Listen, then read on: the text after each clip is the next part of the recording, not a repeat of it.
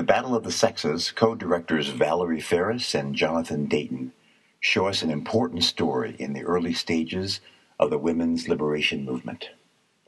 Tennis was dominated by men, even though there was a small group of dedicated women players who would have to tag along behind and pick up the scraps of promotional opportunities, attention, and prize money.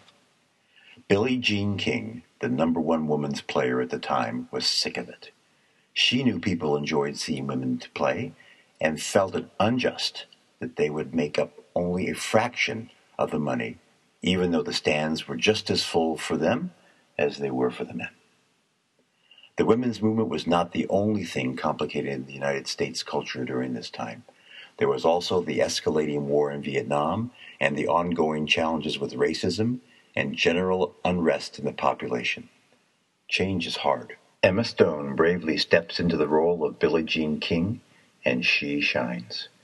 Miss Stone transforms herself from the wispy, inexperienced budding actress we saw in La La Land to a powerful activist athlete who stands up to the status quo and works tirelessly for women's rights. That's an amazing story on its own, but there's another storyline, her journey to discovering her real sexual identity. Just about everyone seems to be standing in her way. Jack Kramer, played by Bill Pullman, heads the lawn tennis organization that schedules the tournaments and manages the rules of the association. He sets the men's prize money at 8 times what the women players will earn and doesn't feel there's anything wrong with it. Money on the line. He tracks down Billie Jean, who is on tour, waking her in the middle of the night to try and sell her his idea over the phone. But she doesn't. The filmmakers weave together 3 individual constructs. The scenes with only women. These are by far the most interesting ones. The scenes featuring only men, and groupings of segments where the men and women are in each other's company, or watching each other on television, or speaking over the phone.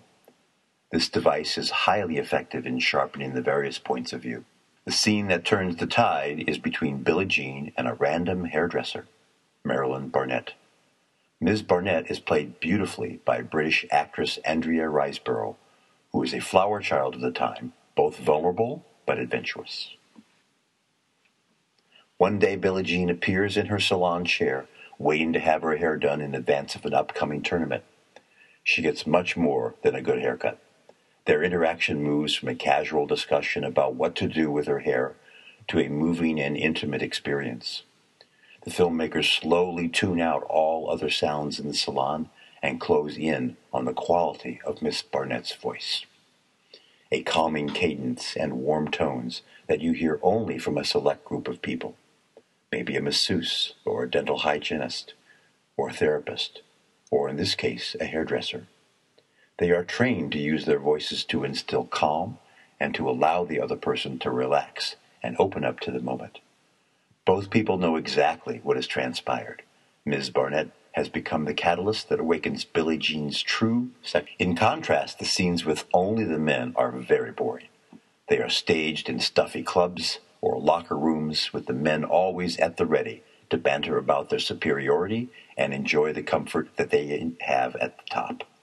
To them, it's always about the sport, the gamble, with little regard paid to women's potential.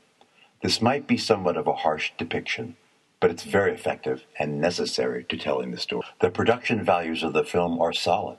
The filmmakers don't try to overproduce. The pace is properly matched to the storytelling, and they take their time and let the performances sink in. They also skillfully weave in numerous characters, adding depth and amusement to the picture. It's quite entertaining. The film puts us right there in the Houston Astrodome alongside the 90 million people who tuned in that day. There are crisp performances by Sarah Silverman as Gladys Heldman, the manager of the New Women's League, and Natalie Morales as Rosie Casals. Good artists are aware of their place in history. Ms. Ferris and Mr. Dayton have done us a favor by taking this story up now. Their timing amid the breaking news of women being abused by men makes this film more important and thereby elevates it above what it might have been if it was tackled at a different time.